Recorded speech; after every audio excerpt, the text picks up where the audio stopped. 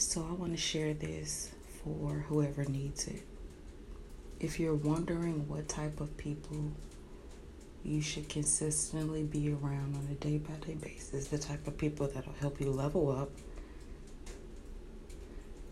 look at people's credentials. Look at what a person has done with their life. Look at what a person has accomplished.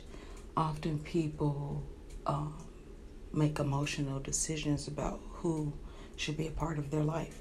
Oh, well, this person is a good person, or this, but this. Either a person is a good person or they're not. People's actions are indicative of who they are. It's not a mystery. It's not anything for you to figure out. It's nothing for you to give the benefit of the doubt to. People are who they are. You have to level up with people that are going to benefit you in some sort of way, whether that's emotionally, financially. Are you learning something from this person? Does this person react to situations in a way that you like to react to situations? Relationships are about growth and progress. They're real relationships that are for your overall success.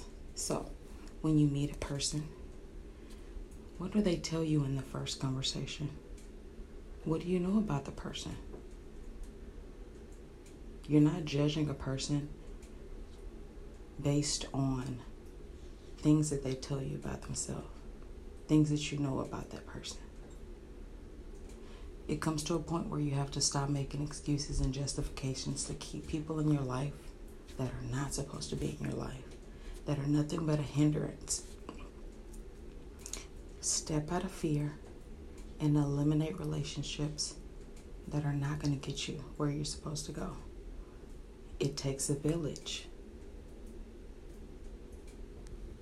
So, choose your relationships wisely.